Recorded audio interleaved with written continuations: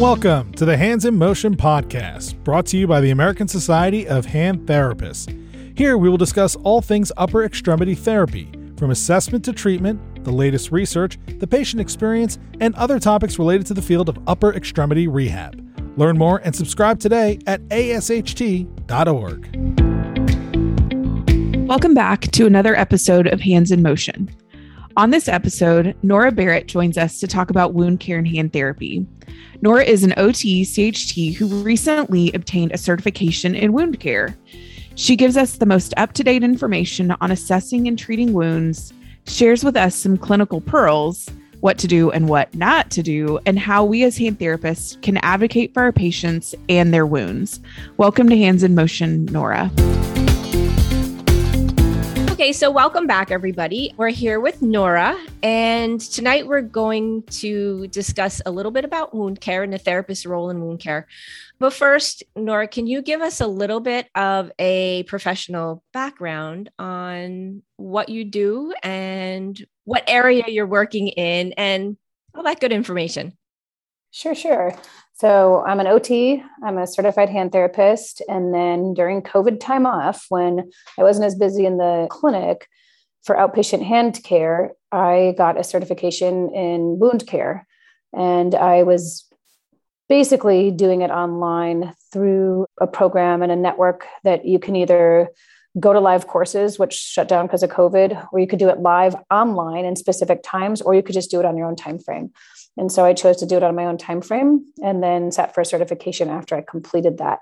And I would tell you that my day-to-day job or role hasn't changed, but I definitely feel more educated in treating wounds. So I, like most of the members of ASHT, am in an outpatient hand practice. I just so happen to have a really strong interest in wounds that probably started back in burns when I did a burn rotation as a student, and then found myself working in burn units, developing in my career through the last, 15 to 17 years. Oh, wow. So you just from that point on, you kind of just found a love for wound care. And I know everybody kind of goes to you. You're the go-to person for wound care throughout ASHT. You're always getting pulled in many directions. I'm okay with that. I enjoy it. It's one of my favorite topics. I always like to say I love blood and guts.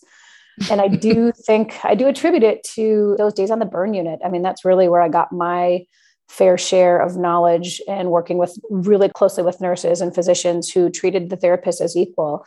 And we were looking at those wounds probably more than anybody else. I would go in on burn units and observe dressings down and get a feel for what wounds were doing day to day and which ones needed attention day to day, what my job was, how that affected motion, strength, functional use, ADLs, all those different things. And so from there, yes, I think burns took me into the wound world, and I was able also to take some of those dressings and some of that knowledge from the burn care world and bring it into the outpatient hand clinic.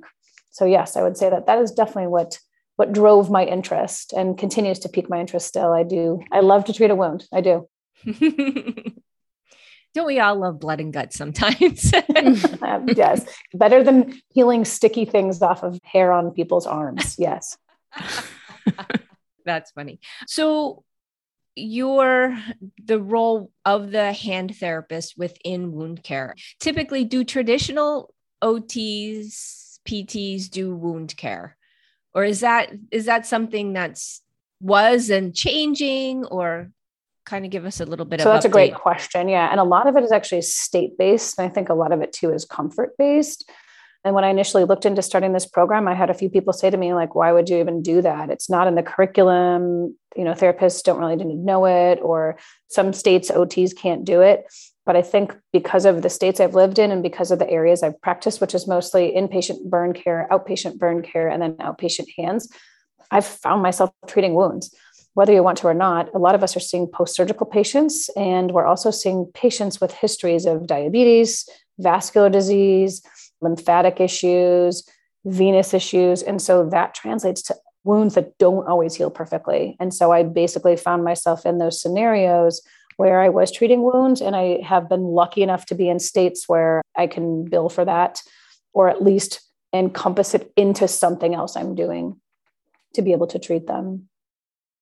Actually, at the ASHT meeting, when there was the special interest group meeting during lunch, one of the therapists that was there, her special interest is working on a burn unit. And so I thought that was really interesting that she was actually doing this as well. And so I think that's, I guess, for those listeners to look into what your state allows and who does have the ability to do that. I know here in Texas, therapists do, although I have to say we've seen more and more, I guess, wound care moving toward nursing. But I think as hand therapists, we still see quite a bit in the clinic just with post-operatively too. So maybe not those stage 4 ulcer, that kind of wound that you think of learning that I learned about in PT school, but definitely wound care that we're seeing post-operatively, or I think that is coming through some of our clinics. Exactly, Kara. I think you hit the nail on the head. It's basically check with your state to find out what exactly you're allowed to do. And PTs in general probably have a few more quote unquote privileges. And correct, we're not seeing any of the stage 4 ulcers. That is a lot of the work I had to do to get the certification, is to know those things, but that's definitely not what I'm treating. I'm not at a wound clinic. I'm in an outpatient hand practice, working with surgeons several days a week directly with patients coming in to see them in clinic, and then in an outpatient practice. So I think that's a huge part of it. But AOTA also, for those OTs, has a position paper and a statement on it as well. So that's definitely something, and they've updated that a couple of times, but that's definitely something that the OTs can look up to see kind of what's in our scope of practice. Can you tell us a little bit about the certification? What is involved in that? I know you said you did that online, but whether it's online, in person, what do you have to do in order to become a wound? Well, you tell me the official title. What are the letters? So that's interesting you ask. There's actually two. There's two different types of certifications. What I have is called a WCC, which is Wound Care Certified. And that is actually very therapist friendly. And that I got through, you actually are certified through the National Alliance for Wound Care and Ostomy, is kind of the governing board for that. And I basically did an online program through the Wound Care Education Institute, which is WCEI, and their website is wcei.net. And they basically, once you start that process, they kind of set you up for how to proceed. You decide if you're going to be online live, online on your own. And I do believe they are bringing some in-person courses back. And from there, you then are on your own for studying. You take, I think, 3 different practice tests, and you have to score a certain level. You decide, okay, I'm ready to take the actual certification. And then they forward your results and information to NAWCO, who then contacts you about sitting for the exam. So I will say, when I was researching this, Emily Altman, who's a PT at a hospital for special surgery in New York, was super, super helpful. She had done it as well and gave me some great information about contacting WCEI and then getting the WCC. The other option is the CWS, which is Certified Wound Specialist. They tend to be a bit more drawn to PAs, nurses, advanced care practitioners. It was a little bit harder. If I wanted to do that, it would have been a little bit harder for me to basically state my qualifications as a therapist for as far as hours and my eligibility to take their program. So now that I have a WCC, in theory, I could go back and do a CWS. And I believe Emily Altman is doing that or is in the process, but I have enough on my plate. So I figured I'm good for now, but you can even get beyond that. You can get an advanced wound care certification. So I think as a therapist, an entry level or a baseline WCC or a CWS is plenty. The amount of work I had to do and learn well beyond post-operative wounds was quite extensive. And so I'm pretty satisfied with the level that I was trained to then be able to bring it to the hand therapy community. And that was essentially one of my big goals, was to be able to translate this to hand therapists and say, okay, here's what we need to know. And, here's our role in doing this. So did you have to have any hands-on training that goes with the certification? So it's all book. No. Yeah, it was all book. And then basically I had to verify years of practice and then approximately how many hours/years, either with wound care, burn care, whatever it was. But it was reasonable. Okay. I worked in inpatient a little bit, and inpatient wounds are totally nursing. They're very territorial about that. But then I would, go 3 floors down and do outpatient and see all the post-op wounds that came in and even some of the, the more challenging wounds that just wouldn't heal and those kind of things. So, just going from floor to floor, my role changed. Yeah, for sure. And I think an outpatient, like when I worked in the city, I was seeing gunshot wounds. When I worked in a more rural area out in Oregon, I was seeing folks who were out hunting and slashed themselves with a dirty knife that had been through an animal. So like you end up getting the gamut, but you do end up seeing wounds. Inevitably, they do come into the clinic, regardless of where you practice. And so that was kind of my motivation for making sure I was up to par, especially as I did start to do, more lecturing and writing on the subject, but then also just to pass it on to folks who maybe don't see it all the time, get some simple strategies for here's what you need to know. And here's how to go about it. How did your certification and the training and I guess studying that you did, how has that changed your practice, or what have you implemented that you've seen the biggest change in how you approach wounds, burns in a hand therapy clinic? Great question. So I think the biggest thing that as a therapist we're eyes on the wound, right? A surgeon or a physician refers to us and sees that patient and then doesn't perhaps see them for, 2 weeks or 4 weeks or whatever it is. I think the number one role we have is identifying infection. We are the eyes on that patient. And if something starts to go wrong, we are the first one who's going to know about it. We're also the education to that patient for how to be aware. So I think the biggest thing I recognized was kind of the continuum or the cycle of normal contamination on any wound. Any wound has bacteria, identifying that, okay, that's actually happening, to, gosh, this wound is infected. What are the signs of that's showing me that? I think that's a really big one for sure. And then I think the other one is just the way I assess or approach the wound. What am I looking at? Knowing what the parameters are for measuring a wound and doing that each day or each time I see the patient consistently.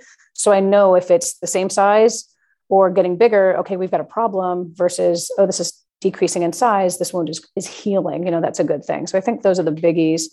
I think from a classification standpoint, one of the biggest things that's different in therapy from when I was kind of going through initial CHT studying was everyone was using that red, yellow, black kind of characteristic in the color method. And what I learned is that's basically just a simplification. What we should really be doing is talking about wound bed characteristics in the form of tissue, different types of tissues that you're seeing in the wound bed, from anything that's epithelial tissue to necrotic tissue to granulation tissue to hypergranulation tissue to anything that's open or exposed like bone or tendon. Those are the things we should be identifying. And then from a color standpoint, there's other colors you're going to see in a wound besides yellow, black, or red, right?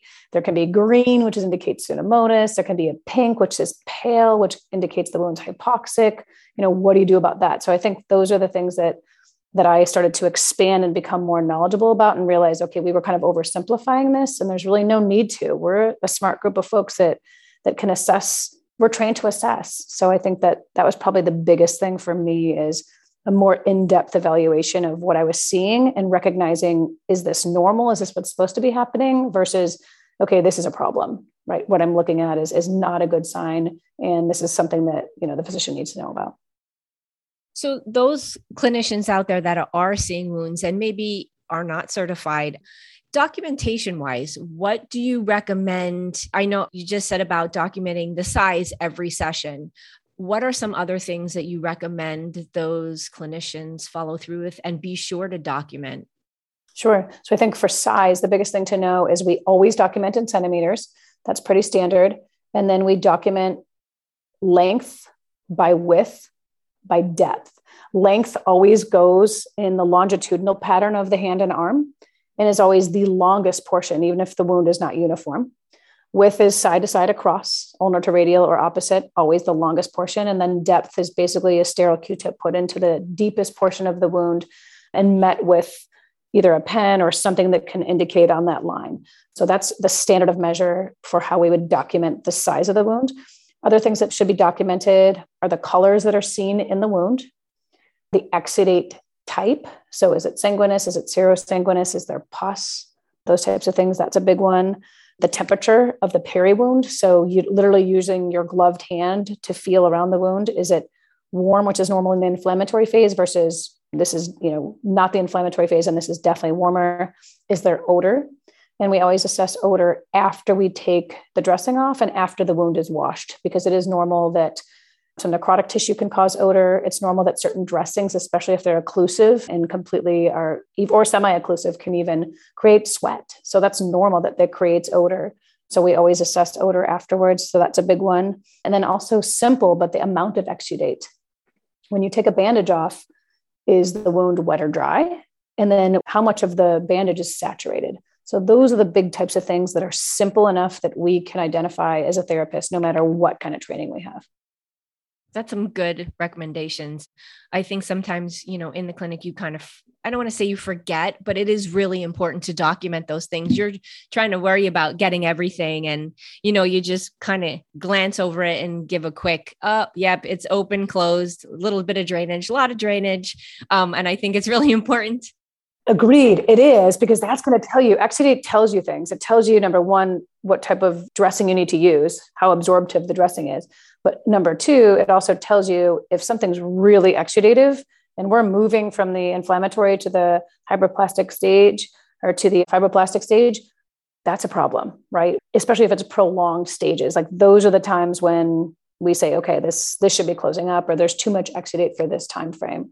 So that's the type of thing that is definitely important to document. And there's actually, it goes from none to scant to minimal to moderate to large or copious. That's all laid out in percentages of how much the dressing is saturated. And just to give a little plug, I will be doing an update on the wound care for the hand therapist for ASHT for a webinar. I think it's going to be coming up in the next couple of months. I don't know that it's scheduled yet, but it's basically in the works. I forget when it was a while ago. A nurse did an update for us. It was back in, I'm going to say 2014 or 15. So I will be doing an update soon on that. And my idea and my plan whenever I give a talk like that is I like to put the slide in, and then as a handout, you can print it out as a PDF and use that. I would laminate that and put it in your clinic for basically wound bed characteristics. I have a slide on tissue type. I have a slide on exudate. And my recommendation is just print that out, laminate it, have it in your clinic. So it's your go-to when you're documenting. So you know exactly what terminology and wording to use. And then, idealistically, in the ideal world, we'd all be on the same page. But if enough of us are doing it, I think it becomes more uniform. I can't wait for that. I think that'll be fantastic. Thank you for offering to do that, especially now knowing that you've gone through this certification and can bring the most up to date and what the wound care community is using. And I think you're right. I think that happens a lot with several of our things, that it might not be like, how do things become what every therapist uses? Why do things become a trend? Why do they? Because we all start using them. And if we all can get on the same page of wound care documentation, then that becomes second nature, that you just automatically, you're documenting size, you're documenting smell and all of that. Exactly. My least favorite. Exactly. Using the same language. Yeah. Foul, pungent, such fun words, right? Fun fact about me, I keep a little bit of mentholatum in my desk because I can't handle smells, those smelly hands that come out of cast and whatnot. So the smells of wounds, really I have a hard time with that. Yeah, helped having masks on lately.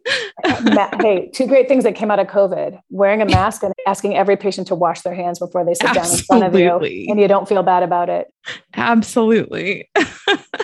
One side note, Kara, if you ever have a stinky hand from an orthosis, no wounds, by the way, there will be no wounds. You will not use this with wounds.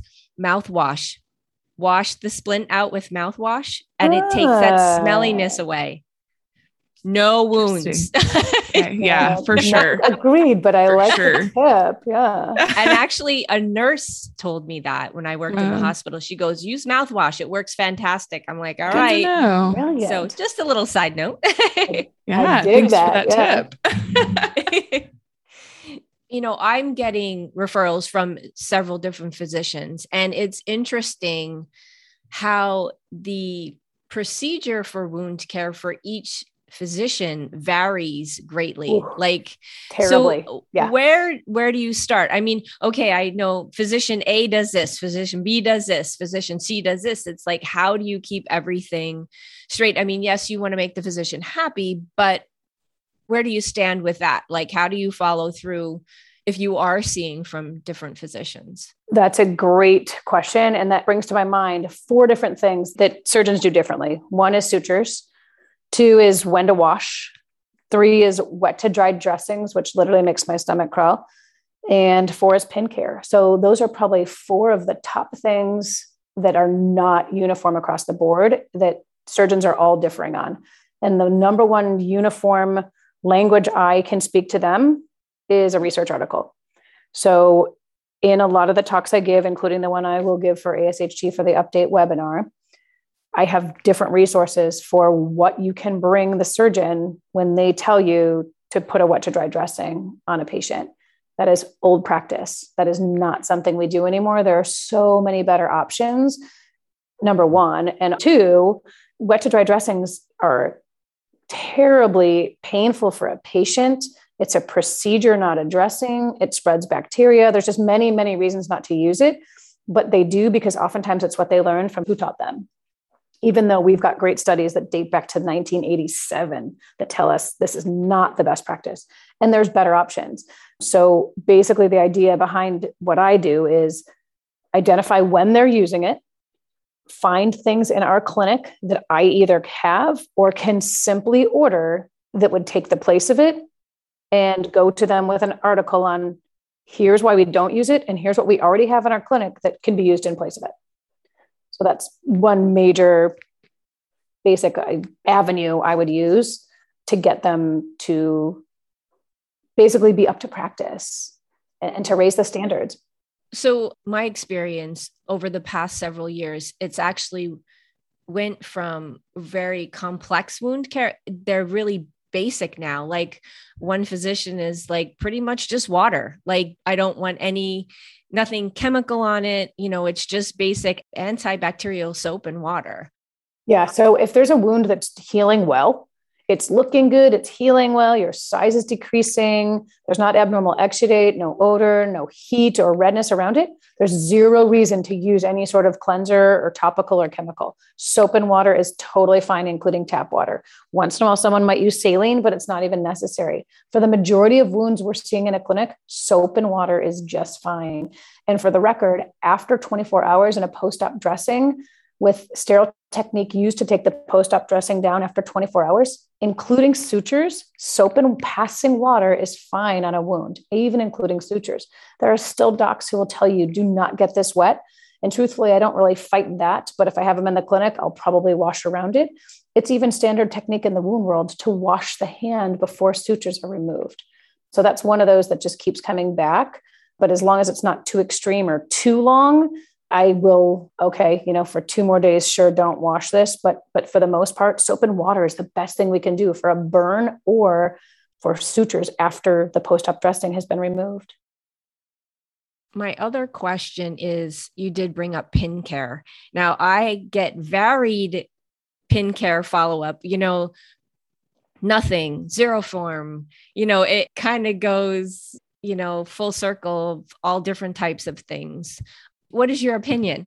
So here's my take on it. In the wound world, the standard of care is alcohol to the pin site. So the silver protruding pin coming out of the hand gets alcohol. The skin around where the pin is protruding can get saline as a wash, but then dry dressing. No hydrogen peroxide, no Xeroform cut into little strips and wrapped around it, because that's moisture. Moisture, even though we like to keep wounds with a moist dressing, a pin is a direct tract into bone, and too much moisture sitting on that surface is a direct line to osteomyelitis. So the standard of care in the wound world is a dry dressing. And that is a tough one to keep putting out there. And there is data for it. There are articles written on it. But yes, people have those all kinds of old remedies, but essentially the updated standard of care is alcohol to the pin site, saline to the skin to cleanse. If it's looking good, daily is fine. If there's exudate, every 8 hours is the basic recommendation. But my theory also is the less a patient messes with it, the better. So if it's looking good, right, hands off.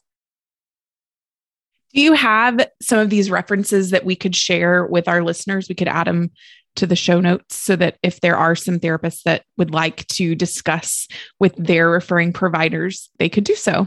Sure. I can definitely get you those. Yeah. Thank you. Have you found that referring providers have been receptive to change if you come to them with evidence? Absolutely. Yes. And new dressings. That's another thing, especially when you show someone a dressing there's so really many works. Yes. It's more expensive initially, but if it's inexpensive, because now it can stay on the patient for 4 to 7 days, they can go home in it, they can reuse it, or it's just a small amount they can cut and then reuse, or, whatever it is, gosh, it becomes way less expensive. It becomes easier for someone to manage at home. We can track it weekly. Now it's not as much of a problem. So once you find them something that's worked, and by gosh, it's healing the wound, even better, right? And so that usually speaks volumes. Yeah, it's been incredible to see the change in what's available dressing wise. But I think what's also interesting is a lot of those are now even just available. CVS. Yes. I mean, you can find online. So many different things. I actually remember after I graduated PT school, I don't know, 15 years ago, whatever, I was in Europe and we were shocked. I went with another girl that I was in PT school with, and we went by a pharmacy and saw all these dressings that we had just learned about in school, but they were like, oh, you won't find these. You can't get these over the counter. I mean, all these dressings. And I thought, wow, this is amazing that they have these available. And it just took us a few more years, but it's been great to be able to say to patients, hey, you can go find this at CVS. You can, and this, some of them are just a generic brand. Yeah. And so it's available. There's an online forum. Yeah. I was actually just at the wound care conference out in Las Vegas. It's in Las Vegas every year in October, which is kind of spectacular. And I spoke with several of the vendors and said, okay, here's my scenario. I'm a hand therapist in an outpatient practice. Sometimes I'm seeing patients who are coming to me from 2 to 4 hours and maybe not get back to me for a month. I need to be able to get them the dressing. And sure enough, they both, the two or three different vendors of the products I use most that I was talking to, sure enough, oh yeah, we're available at CVS, or we're available through, mywound.com, whatever it is. And sure enough, like there they are. I mean, I went into CVS the other day because I'm back on the East Coast and we have CVS again. And there was Tegaderm. They now have Tegaderm with a pad. I mean, just useful stuff that a patient can definitely benefit from. There's foams there.